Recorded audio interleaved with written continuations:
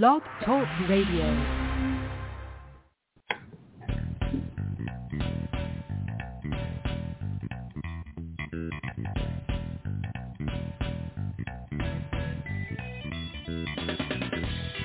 Welcome to the Football Garbage Time NFL podcast, for our Scares and Dares episode, where we review our horror movies. I already screwed it up. I can't believe that. It's unbelievable. Thanks, guys, for making it through the entry here. It's only going to get better. Let's just get it that way. We're going to review our horror movies here in the week, and then we're going to give you the NFL bets we dare to make, as we usually do for our Scares and Dares episode. My name is Victor Long. I am the editor-in-chief of Football Garbage Time, and with me, as always, for Scares and Dares is my senior staff writer, Joanne Collins. How are you doing? Good. Hey, everyone. All right, let me just start by saying that we absolutely nailed it last week, didn't we? Both of us hit on both of our respective player prop bets. It was a nail biter, though. It was a nail biter. No. It was my props were a nail biter. Your props kind of went down to the last minute there, but it did work out, and you had Aaron Rodgers. The over-under was 258.5 total passing yards. You had the under on that, and Kirk Cousins, Minnesota quarterback, was over 276.5 total yards. Both of those in the same game. Turns out the Minnesota Vikings dominated the Green Bay Packers, and it worked out for you. I know. They both just did fine, though. They did, yeah. Kirk Cousins started off strong, kind of figured it out. Aaron Rodgers just never really got going. No. So, as I expected. Yeah, so good. Kudos to you. That worked out. I had Jalen Hurts at over 47.5 total rushing yards. He blew that out of the water. He had that in the first quarter, honestly. And then I had... that wasn't such a dare. No, that wasn't too daring. And then Baker Mayfield, quarterback for the Carolina Panthers, I had over 215.5 total passing yards. He did that as well. However, did not bring away the win for Carolina. It's a shame. It's a shame. Yep, it's a shame. So, congratulations to us starting off season 4-0. Better than can be said for Aaron Rodgers and the Packers, and Baker Mayfield and the Panthers. Congratulations to us. Give us a round of applause. Thank you. So we'll be getting to the player prop bets that we dare to make in week 2 of the NFL. Before we get there, let's start with our Scare of the Week, the 2009 movie Orphan. So let's get rolling.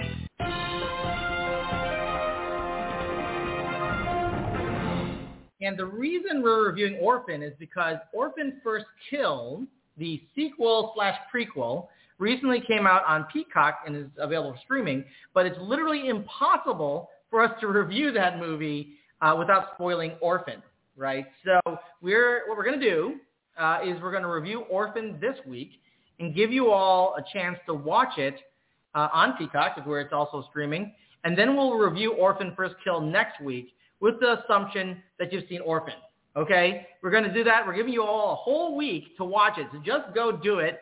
We know you can spare 2 hours and 3 minutes during the week. Watch it in parts if you have to. We have faith in you. You can do it, all right? This is what we're doing for you. We're giving you 1 week in order to watch Orphan First Kill. So let's turn now to Orphan, the 2009 movie, which was directed by, I'm going to totally screw this up because I know it's from Spain, so I think it's Yami Colette Serra. It's written by David Leslie Johnson, McGoldrick. It was released in theaters way back in July of 2009, so it was quite some time ago. It is actually not brisk at all. It's 2 hours and 3 minutes. It's quite a long movie, particularly for a horror movie. So we're going to give you a little bit of background on this, and then we'll kind of walk from there. Did you want to add something on Orphan and how long the movie is, or comment on how long it was? I was going to say we normally don't review movies that are over 2 hours long. Yeah, that's true. This movie was, but it doesn't feel like it was 2 hours. I think it moved relatively well. It moved relatively well. I mean, so I'm going to give you a little bit of background on the movie, and I promise you this is all in the marketing materials. I'm not going to give anything away that you wouldn't find out publicly, and then we'll talk a little bit about it, some responses here to some of the things that happened in the movie. So as a little bit of background, devastated by the loss by their third child, who was stillborn, Kate, played by Vera Farmiga, who actually is quite good. We've seen her recently, actually, in some TV shows. We'll talk about that later. Who is shown to be an ex-alcoholic, and John, her husband, played by Peter Sarsgaard, who is an architect who appears to want to move on from this scenario. They together decide that they are going to adopt a child. And they both visit an orphanage and meet lots of kids, but are particularly drawn to a 9-year-old Russian orphan by the name of Esther, played by Isabel Furman. So Kate and John decide to take Esther home for a trial period, so to speak, to see how she does with the home and with the rest of their family, because they also have a son and a daughter. During her time, they discover that Esther has lots of hidden talents, including with painting, drawing, and music and other things. And Esther appears to get close with their daughter, Max, who is deaf, and she learns sign language early, and they communicate pretty significantly. But their older son, Daniel, begins to have some suspicions. And as time goes on, dangerous events start to unfold as Esther begins to manipulate members of the family, and Kate begins to suspect that there is something evil lurking behind the child's angelic exterior. So let me turn to you first, Joanne. What are your thoughts on Orphan, the 2009 movie? You know, it's funny because when we went and saw this again when Orphan First Kill came out on Peacock, and we both said we think we saw it, right? Right. But we weren't sure. Right. And to be honest, I don't think we did. Because when we were watching it, I didn't really remember it. But it seems like a lot of other movies. I think that's the problem, is that it really does kind of have that familiar evil child scenario, which they play on, and so it has a lot of similarities to other movies. So maybe if you haven't seen it before, it would be not notably different. Yes, but I liked it. Yeah. I liked it. Okay. It kind of keeps you in suspense, I think, while you're watching the movie about, like, what is going on.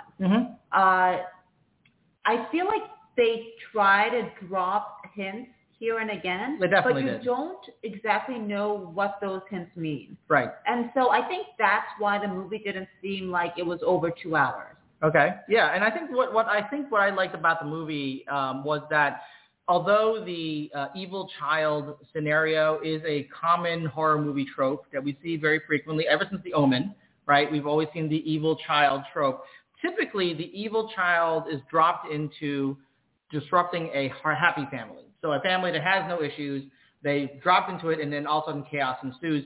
Here, I think that, and this is not giving away, there's a twist at the end, obviously, that we will not be giving you. You'll have to watch it in order to see the twist at the end of the movie. But this scenario that they set up for them with Kate and John is actually interesting to me because, quite frankly, this family is semi-dysfunctional, right? They have a lot of issues. There's a lot of grieving. They don't even get along real well with their kids.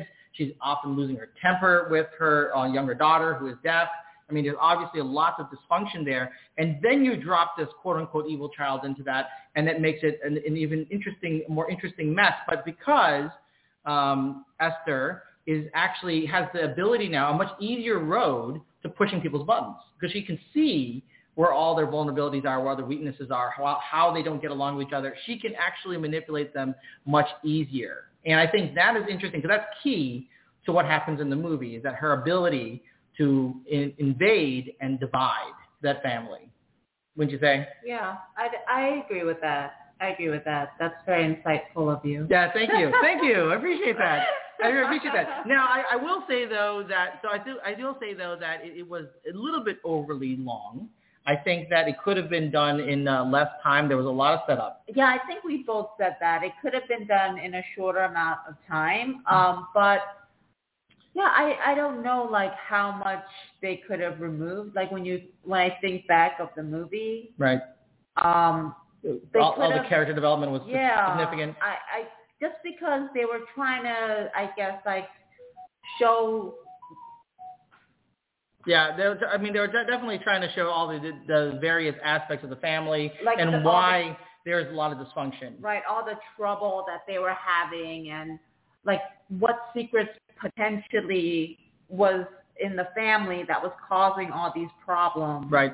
So it's difficult when you're making a movie, I guess. Like, and there's some movies where we watch and we're like, oh, you could definitely cut this down. But in this movie, yes, we thought it was a little long. We thought it could have been shorter.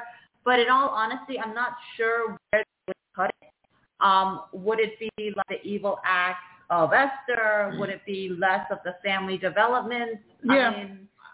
I think that's where I would cut it. I think there was a lot of exposition on the dynamics of the family, which I think, again, ultimately was important in demonstrating how Esther was able to subvert. But I guess you're right. Yeah, I mean, there is like certain parts that they did kind of replay that they could have taken out. Right, like and I did like the alcoholism. Yeah, they really did stick it to you to make sure that you understood that Kate, Vera Farmiga's character, was an alcoholic. I mean, they basically used that as a plot point later on in the movie, and they used it several times of her longingly staring at bottles of wine. So, yeah, clearly could have used a little bit less of that, I think. I guess that would be like, 3 minutes? Yeah, I mean, well, I'm just saying, that you have to keep one of them in if you cut 4, you're under 2 hours. That's all I'm saying, so I'm just saying.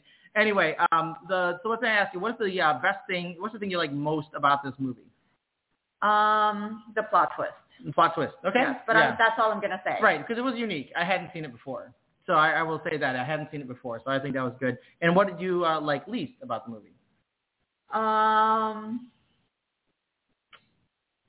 going to say the part I liked least, and this is like one of the, I guess, like things that is actually really important, is just the family dynamic. Oh, because it was just too long. Yeah. Yeah, I mean, I think there was a lot. They really were in your face about it.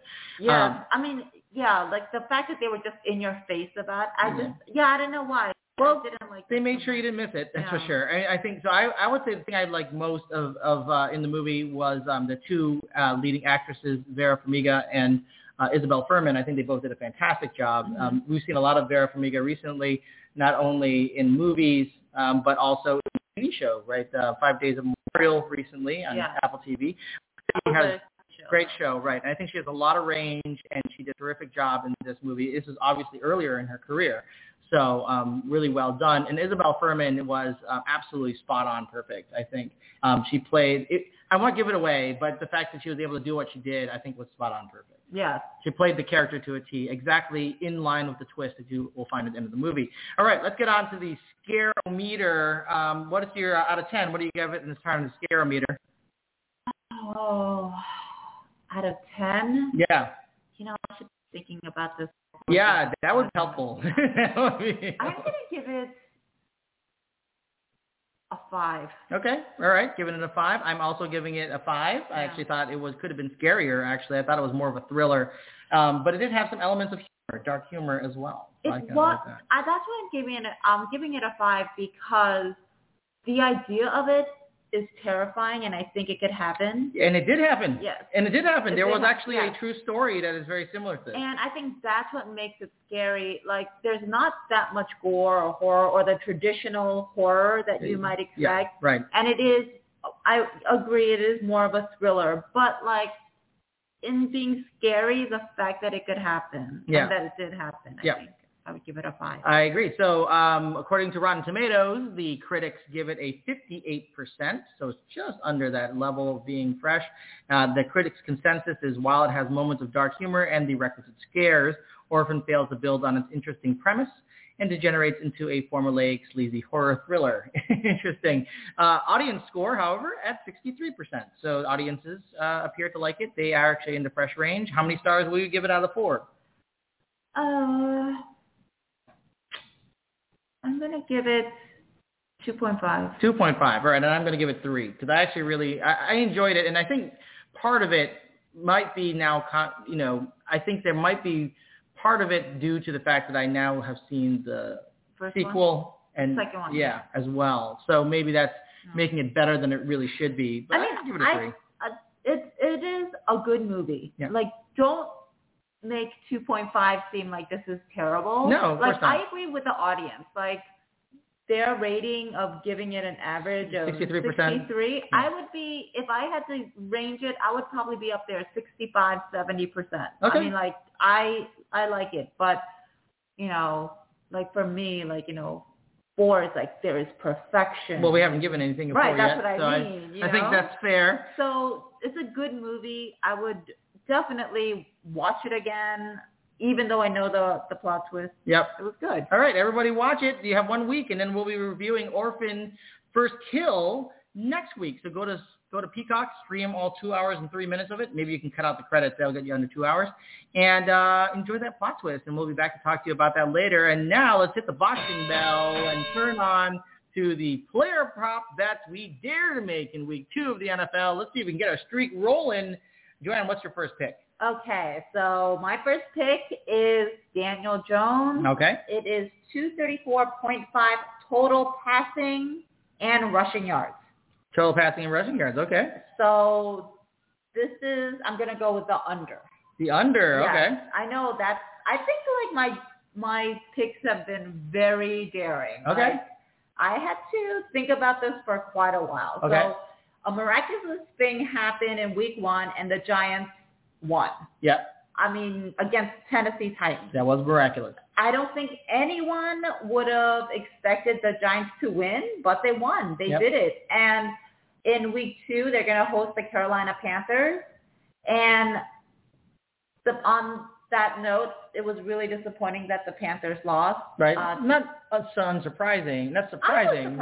I was surprised. I really thought it was a close game. It was a close game, but I really thought that the Panthers would pull out the win. I thought the hashtag revenge factor would help, but it didn't. Yeah, so it is what it is.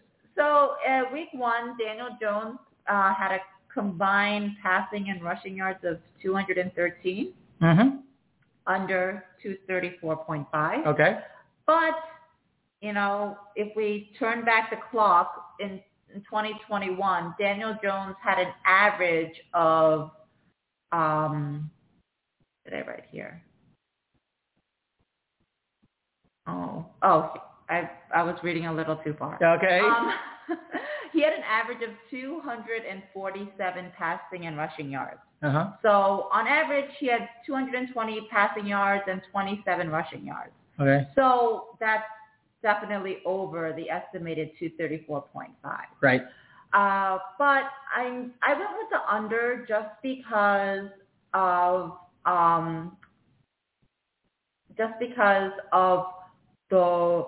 what the Panthers allowed the Cleveland Browns to do. Okay. So there's a few things. The Giants really struggled with the run game in 2021. Right. Saquon Barkley, they were having a really big problem. Right. Saquon Barkley's back. He's healthy. He had 164 rushing yards. Yep. And the Titans allowed it. Yep. And the only person that was up there and allowing that many rushing yards was the Panthers. The Panthers allowed the second most rushing yards in week 1. Okay. To the Browns. Mm-hmm. So my logic here is that the Giants will more than likely take advantage of the Panthers' weakness in the run defense, and they're going to utilize a very healthy Saquon Barkley. And so for that reason, they might not pass as much. Mm-hmm. I mean, of course, he's going to pass, but he's not going to pass as much. He's not going to exceed, 234.5. And yes, he'll scramble, but he's not going to scramble that much either. Okay. I mean, if I would have to guess, I would say under 10 yards. Wow, that's very little. Yeah, I mean, he's going to use it if he's in a tight spot, but I don't see it happening. So for those two reasons, I'm going to say a healthy Barkley, a weak run defense for the Panthers. Okay. Daniel Jones is just not going to air it out as much. He's just not going to need to. Okay, so he will be under the 234.5 total passing and rush yards. Okay, so my first pick is another quarterback from the NFC East, and that is I shouldn't say that he's actually in the NFC East only recently, I should say, because he was and now he's back, but it's Carson Wentz. So Carson Wentz now quarterback for the Washington Commanders, previously quarterback for the Philadelphia Eagles and the Indianapolis Colts. He has a player prop at over under 1.5 total passing touchdowns. Now, I am going to take the over. on 1.5 total passing touchdowns against the Detroit Lions. Carson Wentz had a passing touchdown in 15 of 17 games last year with multiple passing touchdowns in 9 of them. He started off slow in week 1 in his first start for the Washington Commanders, but he really picked it up in the second half, ending it with 4 passing touchdowns in a come-from-behind win against the Jacksonville Jaguars. And, oh, by the way, that was the first Washington quarterback. He's the first Washington quarterback to have 4 touchdowns in a game since Kirk Cousins in 2017. Good for him. So it's been a minute. It's been a minute for those Washington Commanders. Now he gets to face a Detroit Lions team that just allowed 38 points to the Philadelphia Eagles, along with 243 passing yards. Yes, none of those TDs scored in that game were through the air. That's because they didn't have to. They kept falling into the end zone. I think Wentz continues to sling it. He has the great opportunity to do it. We've seen Jahan Dotson step up. We've seen Terry McLaurin be as good as he's always been, and Curtis Samuel's healthy. Wentz will continue to sling it. He will get more than 1.5 total touchdowns this weekend against the Detroit Lions. All right. Yeah, I hope so. Well, we'll see. All right. Who do you got for your second pick? So my second pick, I did Christian McCaffrey. Okay. Now, initially, Thrive Fantasy had McCaffrey at over and under 109.5 rushing and receiving yards. Right. But they've taken that bet down, probably due to the popularity. Yeah, too much action.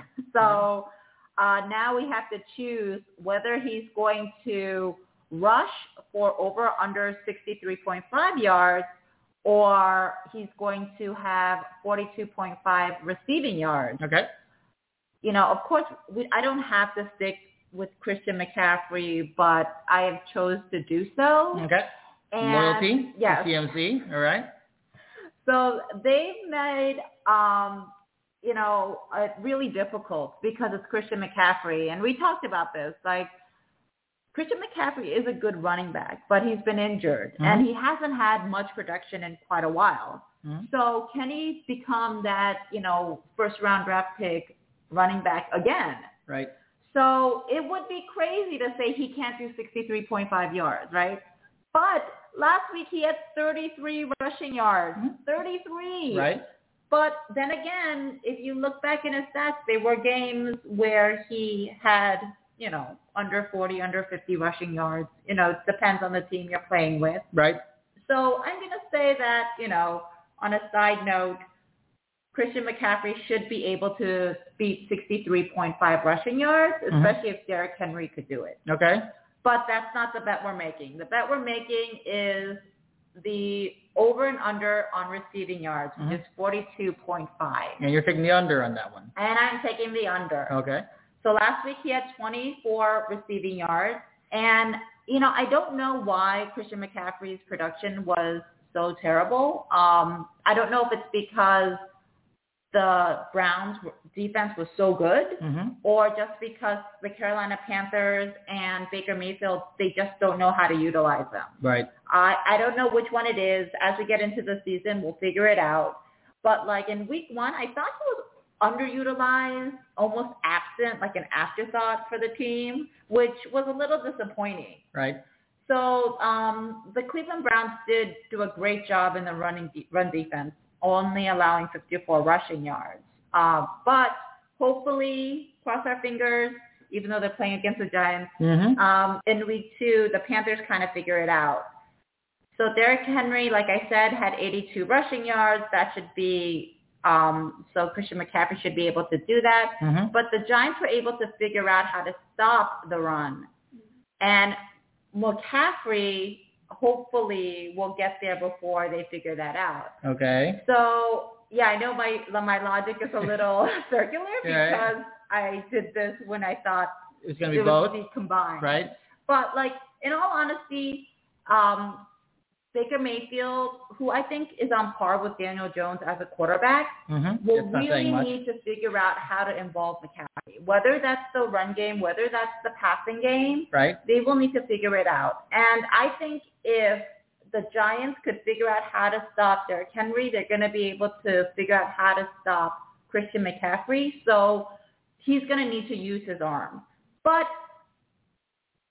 Baker Mayfield has a lot of receivers.